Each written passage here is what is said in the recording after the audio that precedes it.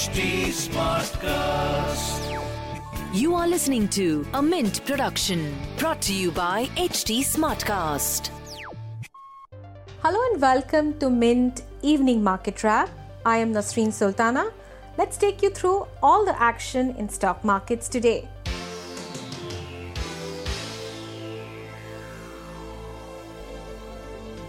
Markets traded range-bound and ended marginally higher amid weak global cues on Tuesday.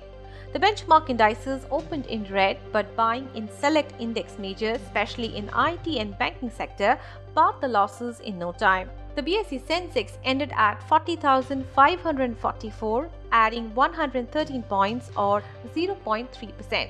The Nifty was at 11,897, adding 24 points or 0.2%. On the sector front, realty, telecom and IT were top gainers, whereas oil and gas, power and FMCG ended in red on Tuesday. Among stocks, HCL Tech, Tech Mahindra, Asian Paints, Bharti Airtel and HDFC Bank were top gainers in the Sensex. Among laggards were ONGC, Power Grid, NTPC, Reliance Industries and HDFC.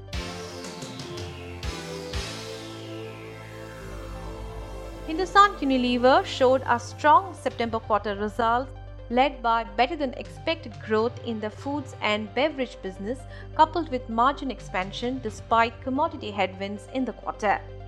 HUL reported a revenue growth of 16% year-on-year with 70% of its portfolio gaining market share and 80% of portfolio growing in double digits in the September quarter. Out of all the products, HUL's 20% discretionary portfolio also improved sequentially after a 45% fall in the first quarter.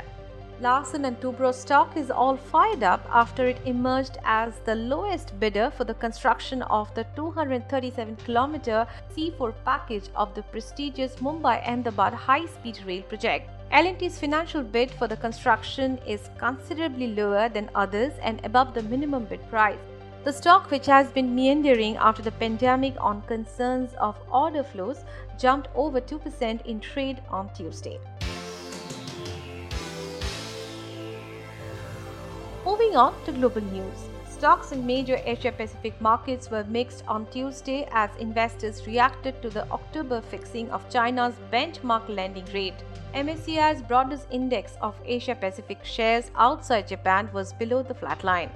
European stocks were mixed on Tuesday on concerns about the coronavirus in Europe and a deadline for the US fiscal stimulus to be agreed upon weighed on market sentiments.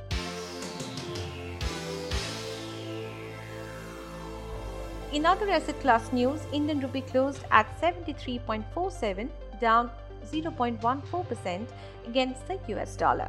The US dollar index was at 93.41. Oil prices were lower in the afternoon of Asian trading hours, with international benchmark Brent crude futures down 0.3% to $42.49 per barrel.